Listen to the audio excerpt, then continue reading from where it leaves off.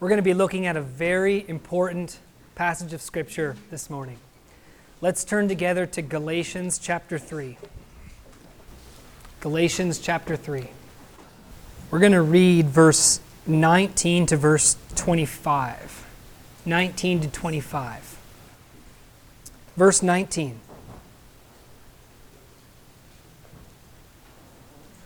Why the law then? It was added because of transgressions, having been ordained through angels by the agency of a mediator until the seed would come to whom the promise had been made. Now a mediator is not for one party only, whereas God is only one. Is the law then contrary to the promises of God? May it never be. For if a law had been given which was able to impart life, then righteousness would indeed have been based on law. But the Scripture has shut up everyone under sin, so that the promise by faith in Jesus Christ might be given to those who believe. But before faith came, we were kept in custody under the law, being shut up to the faith which was later to be revealed. Therefore the law has become our tutor to lead us to Christ, so that we may be justified by faith. But now that faith has come, we are no longer under a tutor. Let's pray. Father, I pray that this morning you would take this passage of Scripture and the truth that's contained in it, this most important truth. And I pray, Lord, that you would just drive it into our hearts this morning, that you would help us to see what you are saying in this passage, that you would remove our confusion, that you would remove what distracts us from seeing what you're saying, that, Lord, we would truly understand and grab a hold of this truth which will set us free. Lord, thank you for giving us this passage of Scripture. And I just pray that this morning as we look at it, Lord, you would do a work in our hearts, and that your word would be honored, and that your name would be glorified in what we consider here. In Jesus' name I pray. Amen. Last Sunday, if you remember, we looked at verses 15 through 18, and we looked at a further argument for justification by grace through faith alone. Paul gave us another argument, and that argument essentially was this. God gave the inheritance or the blessing to Abraham by promise. God gave the inheritance by promise. It was an unconditional, unilateral bequeathing of blessing to Abraham, to his descendants, and to the world. And there's an intrinsic difference between promise and law, between God giving his pledge unconditionally and between God giving us conditions that we have to fulfill in order to obtain that inheritance. So there's an intrinsic difference between God giving a promise and God giving a law. Those two things are mutually exclusive. And Paul says God gave the inheritance by promise. Therefore, it's not obtained by obedience to the law. I'd like to share a illustration from Charles Swindoll in his, he has here a study guide in Galatians, and I thought this was an excellent illustration of that point. That illustrates this point. Suppose you promise your 4-year-old that you'll take him to Disneyland for his 5th birthday, which happens to be 6 months away. There it is, locked in, an unconditional promise. Come rain or shine, crowded or not, regardless of your work schedule or the child's behavior between now and then, you're going to see Mickey. Mark it in red on the calendar. You promised your son. Now about 3 months pass, however, and your son starts exhibiting some challenging behavioral problems. You know, the kind that makes you wonder what you were thinking when you decided to have kids. Part of your plan to correct the behavior involves rewarding obedience and reproving disobedience. You don't bribe and threaten, mind you. You genuinely want to encourage responsible behavior and get to the heart of your child. Perhaps you end a particularly good day by going out for ice cream and heaping words of praise and encouragement on your son. Or maybe you decide to temporarily withhold privileges like television for rebellious behavior. Your plan seems to be working. The little guy actually seems to enjoy doing the right thing. But then, the evening before the Disneyland trip, he responds to your instructions to clean up his room by throwing the mother of all temper tantrums. Disneyland? Ha, you say to yourself. Mickey and Goofy will be in an old cartoon character's home by the time my kid gets to go there. But guess what? You promised him Disneyland on his birthday, period. Are you going to let the boys fail while relinquishing the integrity of your word? How many of you can kind of see what Charles Swindoll is saying there? You give a promise, unconditionally, unilaterally, you bequeath it, you pledge it, we're going. I am going to take you there on your birthday. In between, his behavior does not nullify that promise that you gave. That's Paul's point in the passage that we looked at last week. God gave this blessing by an unconditional pledge. His word and his honor is at stake, and the law, which came 430 years later, doesn't nullify that promise. It's going to happen. It's ours simply to believe and to trust in God. That's what Paul's point was that we looked at last week.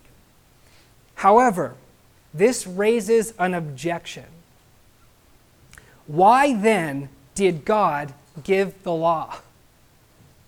If what you're saying is true, Paul, that justification is by grace through faith alone, and that God promised all this blessing and he just pledged it unconditionally, why then did God give the law? And you know, this question here in Galatians 3:19, why the law then, would never have come up, think about it, if Paul wasn't preaching justification through faith alone without the law, right? If the book of Galatians was preaching that we have to keep the law, this question would never come up. So this shows us, this is what Paul's saying. He's saying we're not justified through obedience to the law. And it raises the objection, what's the whole point of the law then? And you know, this is a valid question. Because God didn't just give a promise and leave it there. He didn't just give a promise, an unconditional pledge, and just leave it there and later kind of got mad with the behavior of Israel. He also gave the law, and it was a major event in the history of the world, right? The law was no little thing. So God did not only give the promise, he also brought in this law, a major, major event. I want us this morning to really reflect upon the agitator's side here, upon the side of those who aren't Christians, upon the side of Jews when they think about the law and justification, so that we don't just put up a straw man and a caricature.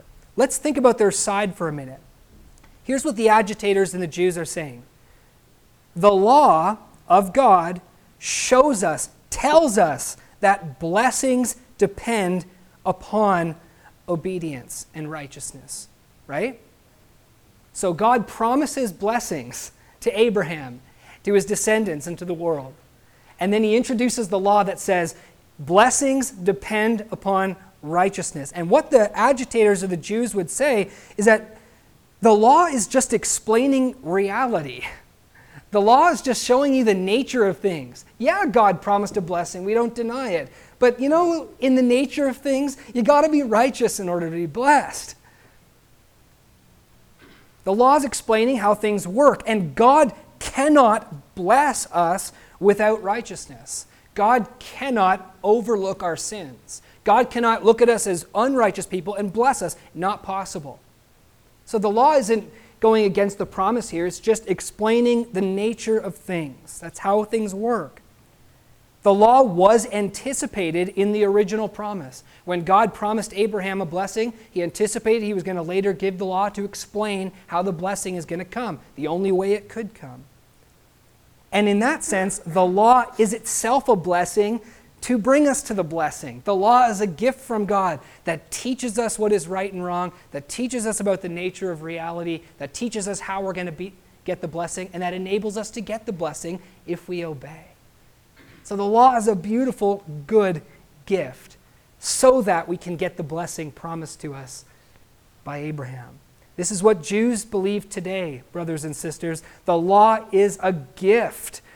The promise that God gave awaits our obedience to the law. If we are disobedient, that promise will not come. If we are obedient, that promise will come. But get this, there's encouragement. One day we will get it, since God promised it. He must have known one day we're going to do it. So they have hope. Yeah, we haven't got it yet, but it's coming because God said it would come. We're going to get it if we obey this beautiful law.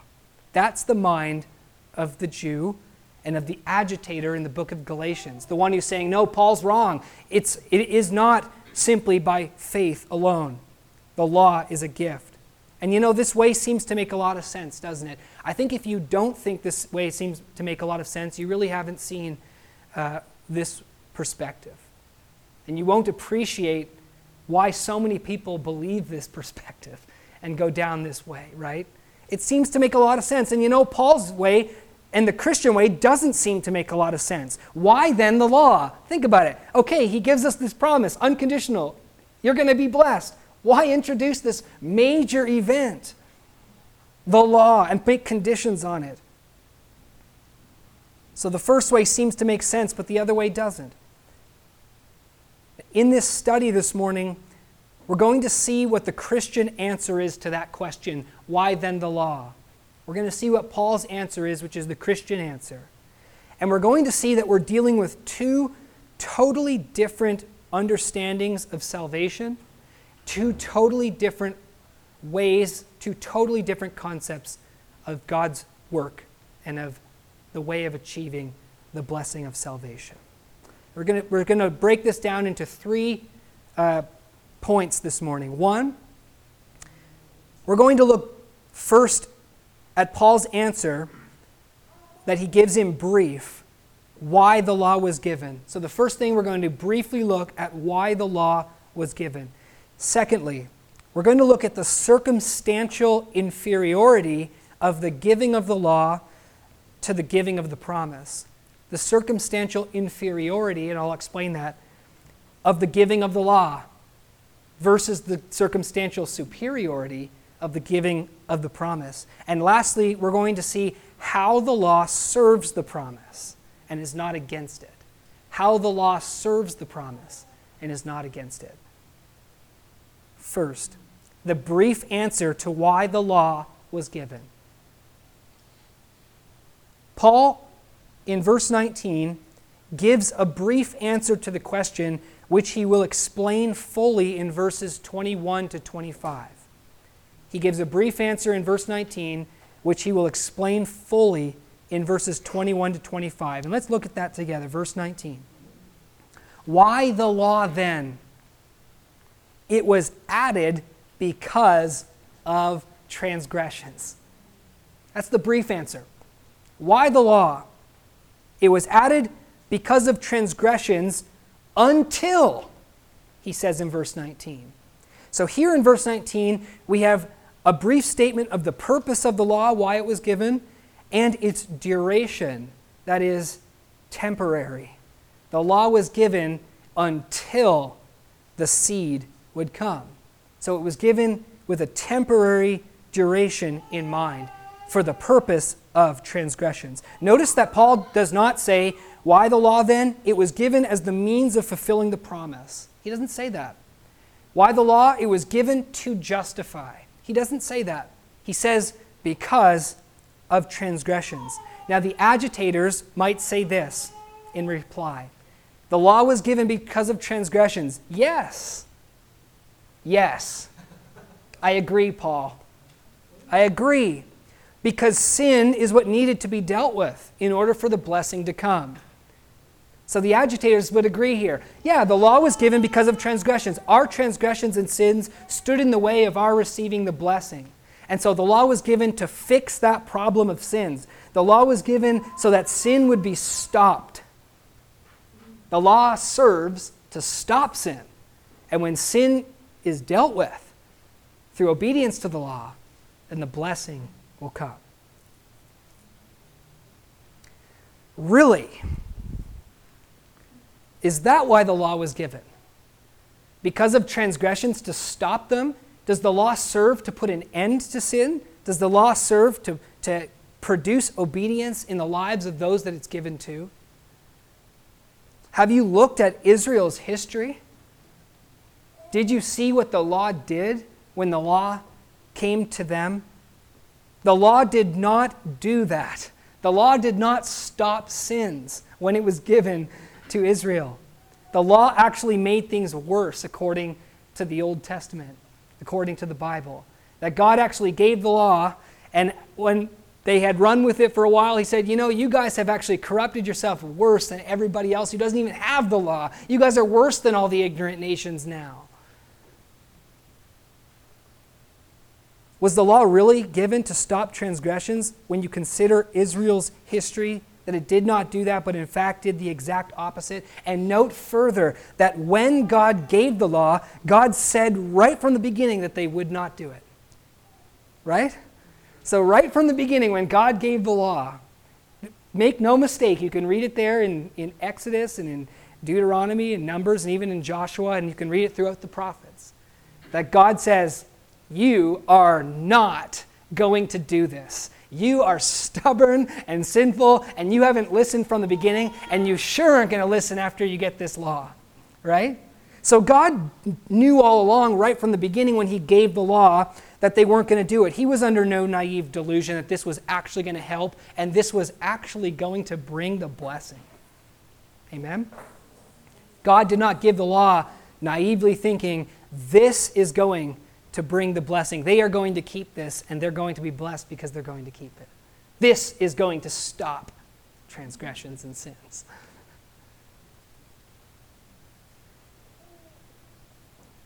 How many of you have experienced that in your own life, right? Rules and laws and threats do not stop your transgressions and your sins, do they? We'll talk about that in a little while later. And this view of the agitators regarding the law, why it was given to stop sins, doesn't account for the temporary nature of the law. The temporary nature of the law. You see, the Jews believe that the law will remain what is the way of the blessing forever. That the law once given is perpetually the way of the blessing. And Israel will eventually, or the world will eventually be perpetually blessed because they will become perpetually obedient. And so the law has come. The law is the only means, and it will always be the only means by which we are blessed. Obedience to God's commandments. And yet this overlooks Jeremiah 31. The promise of the new covenant in Jeremiah 31. You see, Paul here, when he says the law was given until, he's thinking of the temporary duration of the law, which this isn't just a New Testament idea. This is found in the Old Testament. In Jeremiah 31, you'll remember, he says, I'm going to make a new covenant with the house of Israel and the house of Judah, not according to the covenant that I made with them when I brought them out of Egypt. Right? So God says, I made a covenant with them when I brought them out of Egypt, and they broke it. Even though I was their husband, they broke it. I'm going to make a new covenant, not like the old. And the Jewish people who don't believe in Jesus and the agitators miss that, and they don't see the new covenant as a whole new thing. They don't see the old covenant as temporary and the new covenant as coming to replace something that doesn't work. They actually read Jeremiah 31 and they say, all that means is God's going to renew the covenant.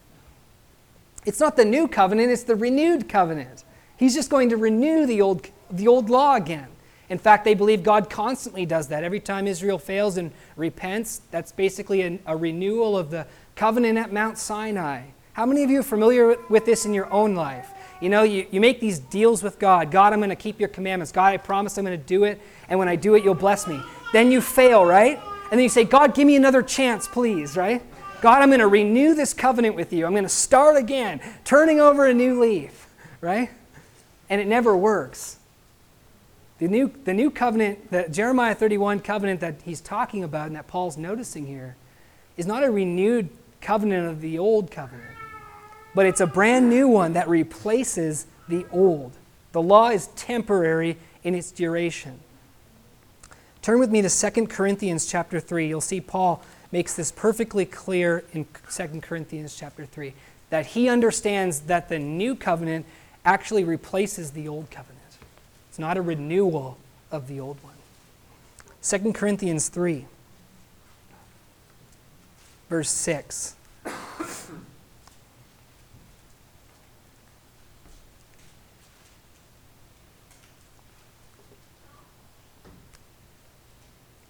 God has made us adequate servants of a new covenant. When he says new covenant here, he's thinking about, of course, the new covenant that God promises in Jeremiah 31. God has made us adequate servants of the new covenant, not of the letter, but of the Spirit. Now, let's just clarify one thing. When Paul says not of the letter, all he means by that is not of the law. The word letter is just a word that was used to mean law. So we're not talking about letters in our Bible or anything like that, okay? As some Christians take this. They think it means, if you base your religion off letters in the book, then you're not basing your religion off the truth. That's not it. It's not of the law, he says. Notice, we're ministers of the new covenant, not of the law. What's the law? That's the old covenant. But of the Spirit. For the letter kills, but the Spirit gives life. The law kills. It's the Spirit. Remember what the Spirit is, right? It's God's activity and God's work that brings life. That's what the new covenant's all about in Jeremiah. I will, God says. You guys broke the old covenant, but a new covenant's coming when I will forgive your sins. I will put my law in your heart. I will make you my own and be your God. Now he says in verse 7, if the ministry of death, now he's calling the law the ministry of death. If the ministry of death in letters engraved on stones came with glory, so that the sons of Israel could not look intently at the face of Moses because of the glory of his face fading as it was, how will the ministry of the Spirit fail to be even more with glory? For if the ministry of condemnation has glory, much more does the ministry of righteousness abound in glory. For indeed, what had glory in this case has no glory because of the glory that surpasses it. For if that which fades away was with glory, much more that which remains is in glory. Therefore, having such a hope, we use great boldness in our speech, and are not like Moses, who used to put a veil over his face, so that the sons of Israel would not look intently at the end of that which was fading away. See, Moses, it says, covered his face. Remember when his face shone when he went and got the commandments from the law, and he came back and his face was shining? And it says he put a veil over his face, and we read that and we think, he put a veil over his face so he wouldn't scare everybody, because his face was shining so brightly, everyone was afraid. And so he put that over so that they wouldn't get scared. But here Paul says, actually, he put it over his head so that they wouldn't see that the glory faded from his face. As long as he had that veil over his face, they thought the glory was still there. So that the children of Israel could not see to the end of what was fading away. That is, until this day, the Jews believe there is no end to the law. It doesn't have a temporary duration. It's the only glory that there is. It's the only way of salvation that there is. But Paul says when a person turns to the Lord, in verse 16, that veil is taken away, and they realize there is an end to that ministry of death. There is an end to that law. It has glory, but it faded away, and there's a new glory that has come that remains, that is far more glorious. Amazing. So Paul sees in 2 Corinthians 3, the new covenant is not just a renewal of the old covenant. It's not just the moving on of the ministration of death. It's the ministration of life through Jesus Christ. And it replaces the old. They can't see that end. But we Christians see that there was an end to the giving of the old covenant. Let's turn back to Galatians chapter 3. Paul states in brief, the law was given because of transgressions. And we've looked at how the agitators would understand that. Yeah, to stop sins. But we've seen how that really doesn't line up with the Scriptures. There's another way of understanding this phrase, because of transgressions. Instead of thinking it was given to stop transgressions and sins. The other way of understanding because of transgressions is that the law was given not to stop transgressions, but to show transgressions. Not to stop transgressions, but to show transgressions. In fact, many translations of the Bible translate this phrase in that way. For example, Moffat's New Testament, he says it like this: the law was given, quote, for the purpose of producing transgressions. What an odd thing to say. For the purpose of producing transgressions. Now this becomes clear when we consider the words that Paul uses. They're amazing words. The word because in the Greek is the word charin. It's actually a word that's related to the word grace, charis. And the word charin, it's not the usual word for because. It actually means for the sake of, or even more specifically, in favor of. Which is odd, isn't it? The law was given for the sake of, or in favor of, transgressions. The law was given in favor of transgressions. And we also need to realize that the word transgressions is a special word to Paul, which only exists with law.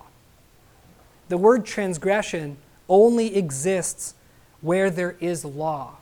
You remember in Romans chapter 4, and let's turn there in Romans chapter 4, verse 15.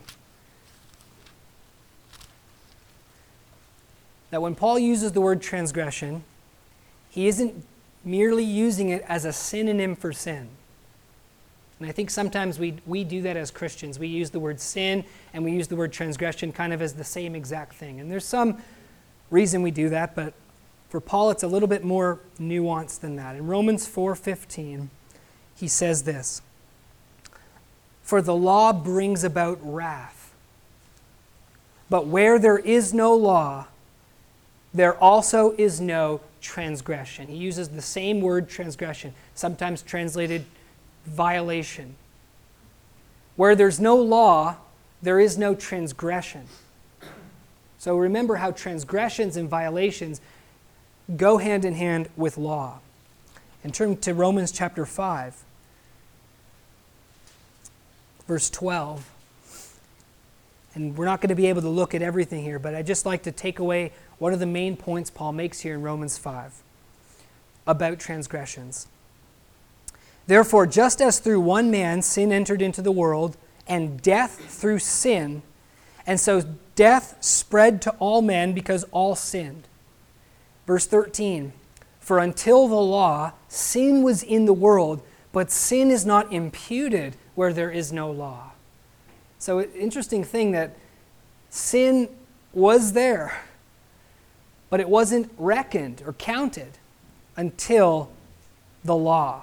In verse 14, nevertheless, death reigned from Adam until Moses, the lawgiver, even over those who had not sinned in the likeness of the transgression of Adam, who is a type of him who is to come. The word there, the offense of Adam or the sin of Adam, is again the word transgression of Adam, meaning that people sin all the time, but they don't all sin in the way that Adam sinned. People sin, but they don't all sin in the way that Adam sinned. What is the way that Adam sinned that's different than the way that a lot of people sin? And the difference is transgression. Because the difference is that Adam had a direct commandment from God not to eat from that tree, right? And so when he sinned, like everybody else sins and does things that are evil, he didn't merely sin and do that was against his conscience and do that which was against righteousness, but he actually transgressed a commandment of God and a law of God, making his sin transgression. So transgression is different than sin. Sin is failure to do what is right, of course, and everybody is sinners. But where there is no law, brothers and sisters, people console themselves that they haven't violated anything. You see? Without an explicit law, all we've got is an implicit command from God, or it's all implicit. It's not explicit. So you have a conscience that's telling you, do unto others as you would have them do unto you. You have a conscience that says, don't do that, that's wrong. You have a conscience that says, do that, that's good. But it's all implicit. You have to kind of connect the dots and say, there is a God, and he must have given me my conscience, and that means if I violate this conscience, I'm actually violating God. Truth. And if you go against your conscience, that's sin, and you're a sinner, and you deserve destruction. But because it's implicit and not explicit, there's a difference between this and transgression. The law brings definition to what our conscience is saying. Remember we talked about this a while ago? The law draws a circle around us and says, here is where you must abide. Now you knew that before, but the law comes and explicitly commands you, thus saith the Lord, you must abide in this circle. And if you step outside of this circle, you have sinned. You have violated my commandment and my will. You have transgressed. And so this is what Paul is saying. Literally, it can be translated like this, and literal Bible translations do translate it like this. Why was the law given? In favor of violations, it was added. The law was given to draw the circle, to make his commands explicit, so people couldn't ignore their conscience, so people couldn't say, I've not violated anything, I haven't heard from God lately, I'm not doing anything that I knew was wrong. The law was given to clarify and give definition to what is obvious in our conscience. I'm not saying we need the law to be guilty, brothers and sisters. I'm saying we need the law to stop being so stupid. You see? The law gives definition and says, here's what goodness is. And when we sin against it, we violate that explicit commandment of God. In favor of violations, it was added. This captures what Paul is saying. Andrew Jukes writes, Satan would have us prove to ourselves that we are holy by the law, which God gave to prove us sinners. So no, the law was not given to stop our sins. The law was given to show us our sins until Christ came and dealt with our sins. Secondly, after Paul gives the brief answer to why the law was given, which he's going to explain in full detail in just a moment, he then talks about the circumstantial inferiority of the giving of the law. Paul immediately proceeds to show the inferior circumstances of the giving of the law to the superior circumstances of the giving of the promise. Now, I'm in no way, and Paul's in no way, implying that the giving of the law wasn't glorious when we say inferior circumstances. We're not saying it wasn't glorious. We're simply saying that the giving of the promise was more glorious. Yes, the giving of the law was amazing and dramatic. But the giving of the promise had superior circumstances, and here's what Paul's going to explain. In verse 19, Galatians 3, let's go back there again. He says, it was added because of transgressions, having been ordained through angels by the agency of a mediator. Now, this idea that the law was given through angels was a common understanding of the Jewish people, and it's reflected in the New Testament. In Acts chapter 7, 38 and 53, and Stephen's, when he's speaking to the Sanhedrin, he actually mentions it twice.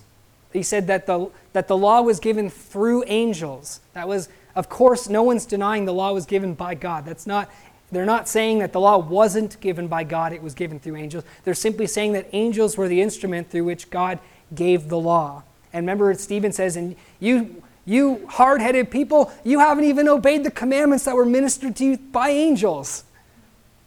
That's what he says to them in Acts 7. In Hebrews chapter 2, verse 2 and 3, the author of Hebrews says, if the word that was spoken through angels received just punishment, If you violated the commandments of the law, even one of them, and you would receive punishment, how much more do you think are you going to be worthy of punishment if you disobey the word of the Lord? You see? If you disobeyed the word that was spoken from the Son. So there you see in Hebrews 12, the law was understood, it was given through the instrument of angels.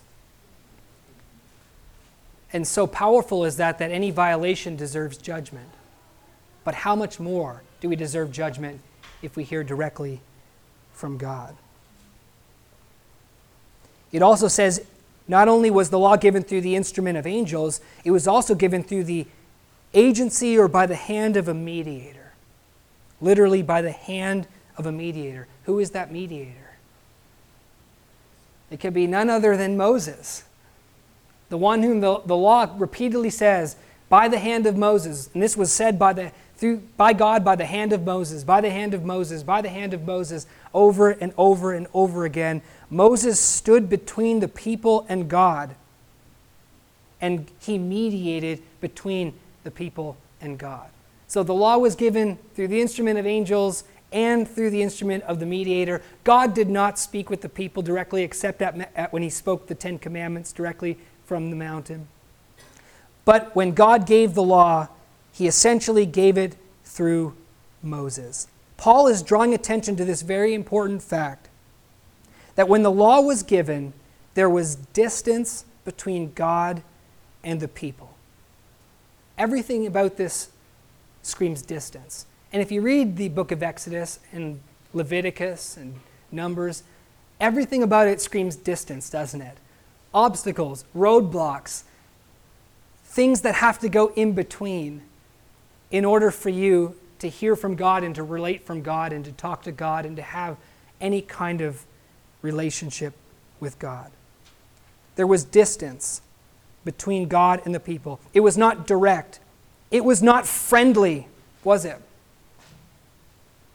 It was sinners encountering a holy and righteous God, and it was terrifying, and sinners cannot encounter a holy, righteous God directly.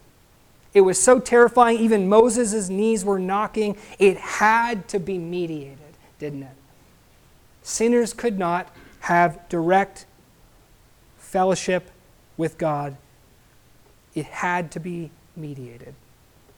What Paul does in verse 20 is he brings in a contrast. And he says a mediator had to be used to bring the law. And a mediator implies two parties that the mediator is mediating for, God and this other party. But in contrast to that, God is one. His point can be easily missed, but there's a contrast here. Now, a mediator is not of one, but of two. However, God is one. Here's the contrast. With the law, you have mediation, but with the promise, you don't have that same mediation. In the circumstance of the giving of the promise, think about it. There was no mediator.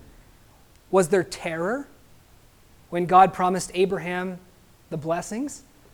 Was Abraham's knees knocking, and was he so afraid? And was there smoke, and was there lightning, and was there flashes of lightning and thunder and all of these things? No. There was no mediator. There was no terror. There was no distance. God came to Abraham and unconditionally, unilaterally bequeathed the blessing upon him in his love. Now, when I say there's no mediator, I'm saying that there's no person that has to go between. There's no angel that has to go between. It is true, however, that Christ is the mediator between God and man. Though, through Jesus Christ, God deals with us directly. We deal with him directly. Through Jesus Christ, there is intimacy. There is no distance. We have relationship with God as a friend. Amen? Through Jesus Christ, who is the mediator between God and man, by his death, not through angels, not through earthly priests, and not through earthly institutions, and not through any mediator that we can tangibly touch and put our hands on, that we can see now. God deals with us as friends, just as he dealt with Abraham as a friend. So the circumstances between the giving of the promise and the giving of the law were obviously different. The law was certainly more dramatic, and the giving of the promise was less dramatic, but don't miss the point. The giving of the promise was more glorious because God and man were having fellowship with one another as friends through the mediation of Jesus, without distance. I'm giving you blessing. I'm not terrifying you right now. I'm not scaring you. I'm not dealing with you as this sinner that I have to distance myself from and put angels and Moses and sacrifices in between, because through Jesus Christ, I can relate to you as a friend. I think we fail to see as Christians that in our own lives, we have the more glorious relationship with God because it's not as dramatic. And we say, man, real relationship with God would look like Mount Sinai, you know?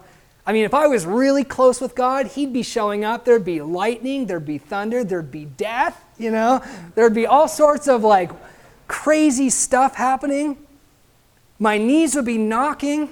All of this stuff would take place if I really had a close relationship with God and God really showed up in my life. And we fail to realize that through Jesus Christ and what he has done for us and his reconciliation of our sins, that there's actually no distance between us and God, no barriers between us and God. There's actually access between us and God, intimate friendship between us and God for us to enjoy, just like Abraham enjoyed with God.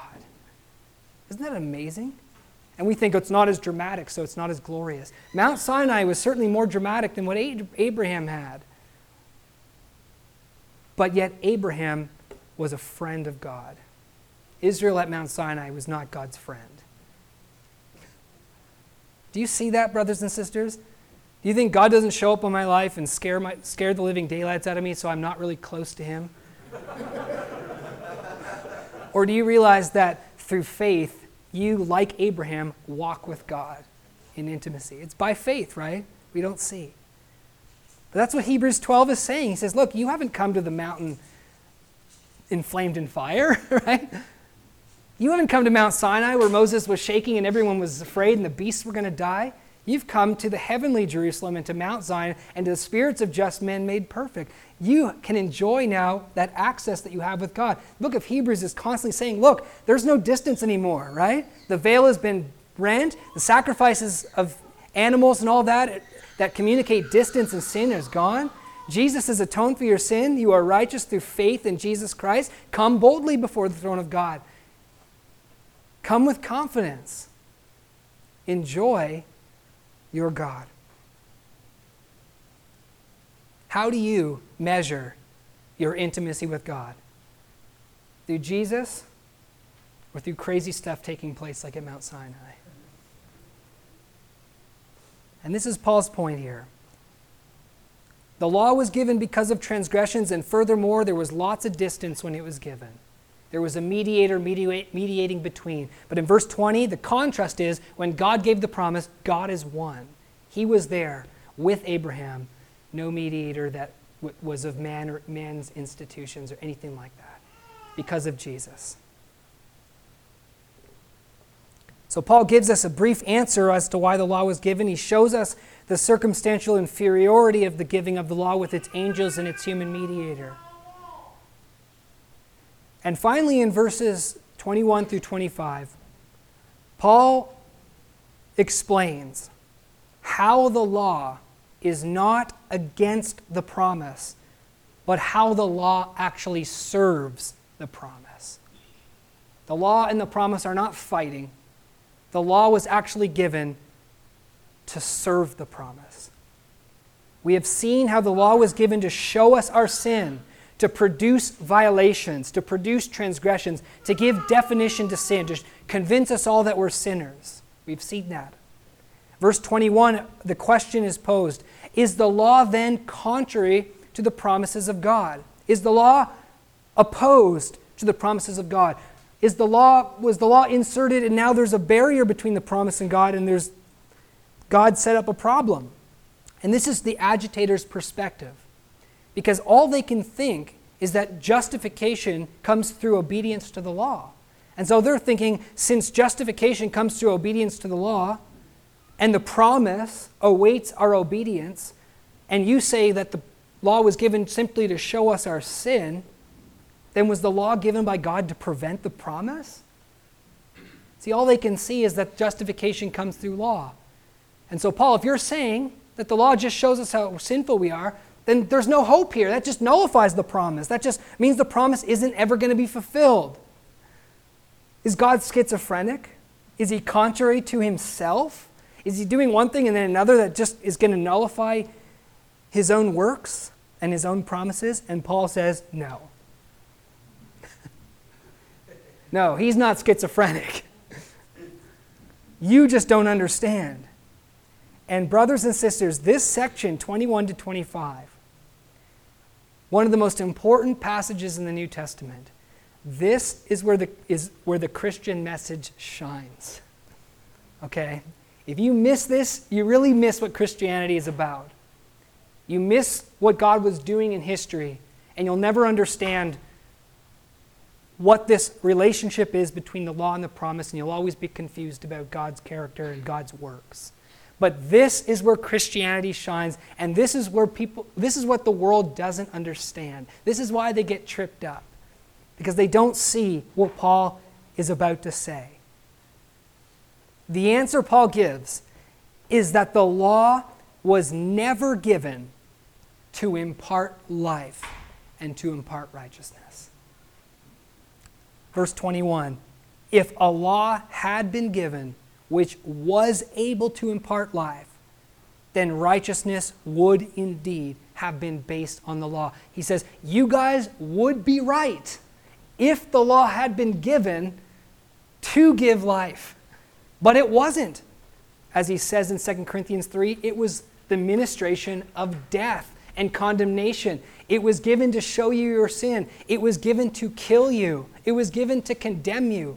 It was given to define the precarious, dangerous situation all mankind is in under the wrath of God. The law was not given as the way for life. And only if justification is through the law is God schizophrenic. So you guys are saying, what you believe, you're making God schizophrenic. You see? You're saying that God gives this promise and then he gives this law, and we already know that law and promise are mutually exclusive. There's an intrinsic difference between those two things. So God must be schizophrenic. We also know the law doesn't work. God said from the beginning it would never work. So you guys make God schizophrenic. If you're not a Christian, you think God's schizophrenic and is confused and doesn't know what he's doing. On the contrary, Paul says, the law and the promise are complementary, not contradictory. It is justification by law that is contradictory to the promise. It is not law that is contradictory to the promise. And what Paul is now going to show is how the law, which was given to produce transgressions and to show us our sins, serves the promise. Look at verse 22. Instead of giving life, this is what it does. The Scripture, instead of giving life, but the Scripture has shut up everyone under sin.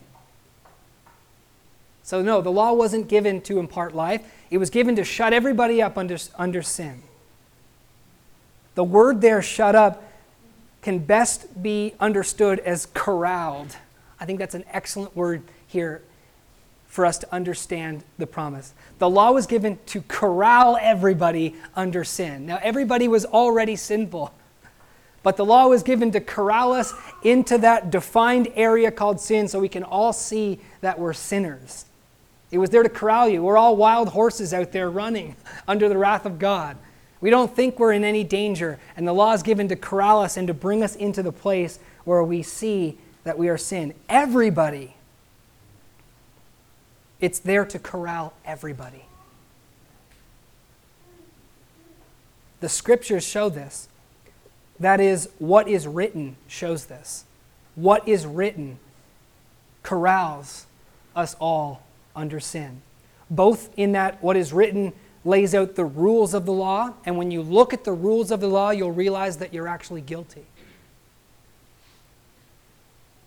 What are the rules of the law? What is written in the law? Do your best. That's why people are still running around thinking that they're not guilty, because they don't look at what is written. Oh, God only requires me to do my best. He doesn't expect me to be perfect. Sure, I sin, but I can always just repent.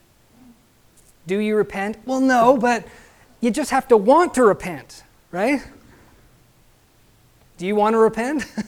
Well, sometimes.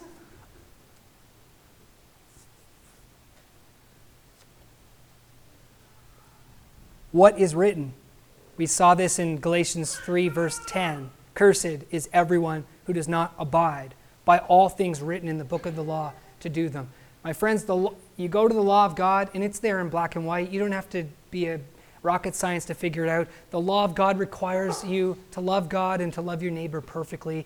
Everything else is just commentary on that. What is written? Love your neighbor as you love yourself. It's not really difficult to understand those words, is it? Do you do it? No. Love God with all of your might, all of your mind, all of your heart. You do that? It's not rocket science. And it's failure to simply look at what the law is saying. And it's amazing because Jesus had to come later and say, you know, you guys are not reading the law. It really says what it says. It really means that. Be perfect. And if you just consider what is written, you'll realize you are corralled. You've been caught in the net. You are a sinner. The scriptures corral us all into sin, not only by showing us what is written in the law and its rules, but also the scripture gives us the verdict as well. All over the Old Testament, all over the New Testament, what is written is that there is no one who is good, not even one. So if you need any help with this, the scripture is very clear that no one keeps the commandments, right? Can you think of many verses in the Bible that says, nope, not even one, nope, not even, none are righteous. God looks down from heaven, doesn't see anyone who's obedient. None. Nope, not even one. There's not a man on the earth who does good and sins not. Who can say that they've cleansed their hands and purified their heart? Nobody. So if you need help kind of connecting the dots, it's there. You are corralled by the scripture, and you are shown to be a sinner by the law. The law's got us all, brothers and sisters. The law has got us all. In Romans chapter 3, verse 19, Paul says that whatever was written and whatever was said in the law, it was said to those who are under the law, so that all the world would be guilty and would see their sin, their mouths would be shut, and they'd become guilty before God. All the world. This is the purpose of the law. And so there's these understatements that Paul uses. If you're under the law, it follows that you are under sin. And if you are under sin, it follows that you are what? Under the curse and not the blessing. That's what the law is meant to show. Certainly, if we obeyed the law, we would have life. That's what Galatians 3:12 says. The one who does it will live. If you obeyed, you would have life. But the law was not given to give life, and God wasn't naive thinking it would give life. We don't obey. In Romans chapter 7, Paul gives the classic explanation of what happens when law comes to human beings. He actually says, the law that says if I obey it, it will bring me life, proves to be unto death for me. That's what he says, right? The law promises me life, and all I find is death. It comes and it kills me. Why? Because the law is sin? Because the law is bad? Because the law is cruel? No. The law is good. The law is holy. The law is spiritual. But I am a sinner.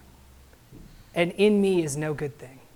And the law doesn't make it so. The law just exposes it to be so. The law shows me who I am. The law shows me that I am not good. And the law shows me that I'm under condemnation. Now, this corralling is not an end in itself. God does not just give the law because he wants to just corral everybody under sin. But Paul says here in verse 22 that this corralling is a means to an end. In verse 22, the scripture has shut up everybody under sin so that, there's the purpose, the promise by faith in Jesus Christ might be given to those who believe. Do you guys see this logic here of God? As long as we think we're good, as long as we think we're not condemned, as long as we think we're righteous, we're obedient, we're going to be blessed because of how good we are not going to put our faith in Jesus Christ and be saved. And so the law comes to corral us sinners into a defined place where we realize we're sinners so that we can believe in Jesus Christ and receive the blessing. God is doing this for our good. God is doing this because he loves us. The law never was given to give life, but it was given from the beginning to bring us unto faith in Jesus Christ. The promise was always meant to be fulfilled through faith in Jesus Christ. From the very beginning. John Calvin says this, quoting a quote from him on Galatians 3:22. And I think these are beautiful words from Calvin. Think about Galatians 3:22. The scripture has corralled us all under sin so that the promise by faith in Jesus Christ might be given to those who believe. And he says, this sentence is full of the highest consolation. Do you believe that? Verse 22 is full of the highest consolation because it tells us that wherever we hear ourselves condemned in Scripture, wow, that's everywhere. That's a big place. This tells us that wherever we hear ourselves condemned in Scripture, there is help provided for us in Christ if we betake ourselves of him. Why then does God so often pronounce that we are lost? It is that we may not perish by everlasting destruction, but struck and confounded by such a dreadful sentence, may by faith seek Christ, through whom we pass from death to life. We pass from death to life through Christ. And I love how Calvin says this is so much comfort here, because that means whenever you're reading the Bible and you find something that condemns you, you find something that corrals you, you find something that puts you in the category of a sinner, you can have comfort knowing, oh, God shows me this truth so that I might be saved. This is not the final word. Amen? So when you sin and all you can think of the verses in the Bible that condemns people for doing those things, you can think, yep, I do deserve condemnation, but it's there to corral me so that I might be saved through Jesus Christ. There's always hope, even when I'm facing those verses of condemnation. Calvin also says this, as men naturally are too ready to excuse themselves, so until they are roused by the law, their consciences are asleep. The law came and roused the sleepers, for this is the true preparation for Christ. This is what Paul is saying here. Why was the law given? Not for life, not what the Judaizers think, not what the agitators think. It wasn't the way to be blessed. It was never given for that reason. It was given to show us our sin and to rouse our consciences, which is the true preparation for faith in Jesus Christ. Awesome, isn't it? Isn't our God awesome, what he did? So when he gave the law, he wasn't naive and under a delusion that we were going to do it. He said from the beginning we wouldn't. He had a plan in place all along from the beginning to save us through Jesus Christ. Praise our God, who loves us sinners so much, to do that. Without the diagnosis, the cure will not be accepted, will it? If I came to you, Ben, and said, here, take this medicine, you really need it. You wouldn't take it, right? You'd be a fool to take it, unless you became convinced that you actually needed that medicine and that it was the medicine that would cure your case. Jesus Christ didn't come for the healthy, but for the sick. And you can see in his ministry, sick people flock to him. Physically sick people flock to him, right? Why did the sick people come to Jesus so much? in so many numbers? Because one, they knew they were sick, and two, they knew he could heal them, right? If you knew you were sick and you knew there was a healer who had a 100% track record, you would be there, wouldn't you? And when Jesus says, I didn't come for the healthy but the sick, he meant, I didn't come for the righteous but for the unrighteous. And brothers and sisters, when you know you're unrighteous, and you know that he heals the unrighteous and saves them and has a 100% track record, you go to Jesus. Amen? And the reason people don't go to Jesus, and we all know this from experience, is because they don't think they're unrighteous. Right? The Savior is here. Oh, I don't need a Savior. Right? Go get healed. I don't need to be healed. Actually, my friend, you are spiritually sick, and let me show you the diagnosis here in the law of God. God gave the law to lead us to Christ that we might be saved. Look at verse 24. This is now Paul making it explicit. Therefore, the law has become our tutor to lead us to Christ so that we may be justified by faith. That's the purpose of the law. It was given to lead us unto Christ. It was given to teach us and to show us we needed him. That we needed to be saved. That we needed to receive a righteousness that we could not provide for ourselves. That the only way to be blessed by God is for our sins to be dealt with by Christ in his cross and in his sacrificial death, in his mediating work. Our unrighteousness is cured by his giving his righteous life for us on the cross and taking away our sins through his sacrificial and substitutionary death. That is the cure. The blood of Jesus Christ is the medicine for unrighteous people and the way by which the blessing comes. That's the purpose of the law. You're a sinner, go to Christ. He will save you. Go to the Son of God. Go to what he has done. Don't trust in what you do. Trust in what he can do to meet the predicament of your sinfulness and your unrighteousness. This is the way of the Lord, isn't it? This is how God works. And you can see it all throughout the Bible. It is not the way of the Lord to leave salvation in our hands, is it? True or false? Is it the way God is to leave salvation in our hands, to leave deliverance in our hands? To help us out a little bit so that we can save ourselves? Is that the way of the Lord? Rather, is it not the way of the Lord to bring us to an end of ourselves and to the end of our strength and to the end of hope in other things besides him, so that we would turn to him and that he would be our Savior? Is that not the way of the Lord? The sum of the matter is spoken by Jesus in Matthew 19:26, when the disciples actually asked Jesus, "Who then can be saved, Jesus? You've raised the standard so high that who then can be saved?" They heard Jesus raise the standard of how you get into the kingdom of heaven to perfection. And they said, if that's the case, no one's going to be saved, Jesus. And here's what Jesus said in reply. With man, it is impossible, but with God, all things are possible. God is not looking to the arm of our flesh. God is not waiting on us to do an impossible thing. There's nothing we can do to redeem ourselves or to ransom ourselves out of the curse of the law. We, when we are saved, are raised from the dead by him.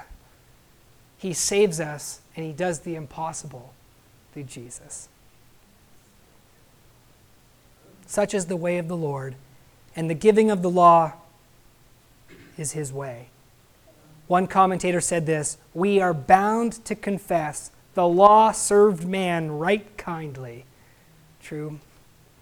It is a gift from God. In conclusion this morning, we return to the agitators' question, which they were right to ask. Why then the law? Why did God give the law? And with their thinking, we actually share more in common than we might at first think. Consider for a moment that as they rightly pointed out, and I said earlier, the giving of the law was a major event in history, wasn't it? The giving of the law was a major thing that God did and no little thing. Also, the law does condition blessings upon righteousness, doesn't it? That's what the agitator said. Hey, the law says that blessing depends on righteousness. What do we Christians say? Amen. The law does say blessings depend on righteousness, and we agree. The law does explain reality. Right? The law does explain reality. It is true. God cannot bless us without righteousness. It is true. God does not and cannot overlook sin. That is true. The law does explain reality. We Christians agree with you. It is also true that the giving of the law was anticipated when God gave the original promise. When he gave the promise, he knew he was going to give the law.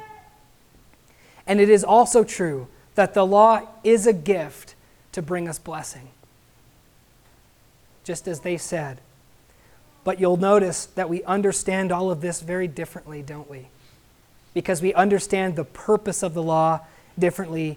And here we're confronted with two totally different ways of salvation.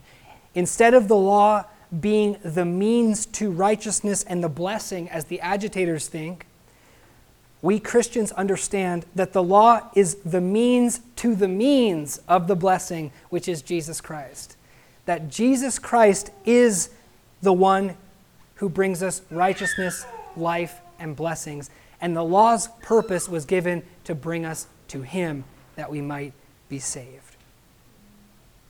It's true that God can't overlook our sins and bless unrighteousness. And get this, it is true that what happened at Mount Sinai, all of that terror, all of that thunder, all of that fire, the loud trumpets that didn't stop, the fear, the warnings and the threats, you come closer, you're going to die.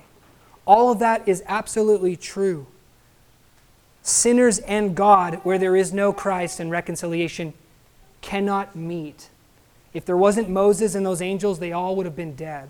And it's not untrue with you and I too. If there was no reconciliation with Christ with us, brothers and sisters, and God showed up, all of us would be terrified and we'd be dead.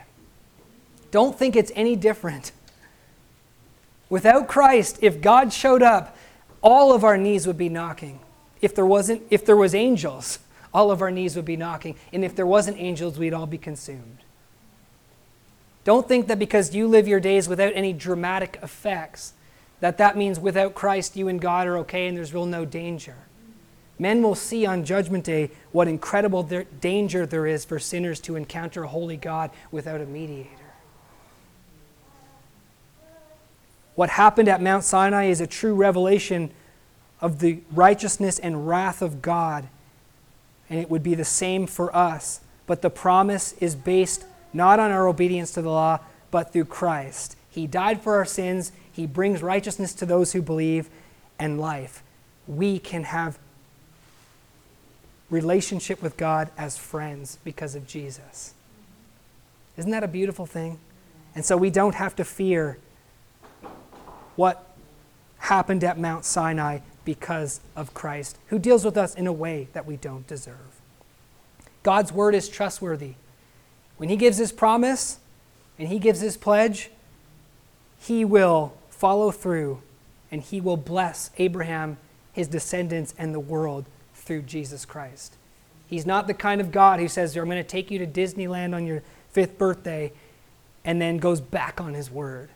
God promised blessing and he will come through. It's simply for us to believe in him and his faithfulness to his word and his power to bring that to pass, which he brings to pass through Jesus Christ, who brings us righteousness. I'd like to close this morning with a quote from Martin Luther. The Jews think that the promises of God are hindered because of our sins.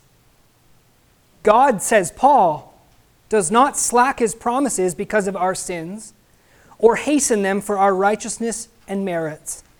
He regards neither the one nor the other. For his promise does not stand upon our worthiness, but upon his goodness and mercy alone. Therefore, where the Jews say the Messiah is not yet come, because our sins do hinder his coming, it is a detestable dream, as though God should become unrighteous because of our sins, or made a liar because we are liars. As if God wouldn't fulfill his pledge and become a liar because of our sins. Let God be true and every man a liar. He abides always just and true. His truth, therefore, is the only cause that he accomplishes and performs his promise, which he gives us through Jesus Christ by faith alone. Therefore, brothers and sisters, let us give thanks for the awesome law of God, which God gave to show us our sins, to bring us to Christ, that we might be blessed and be brought to God. Let's pray.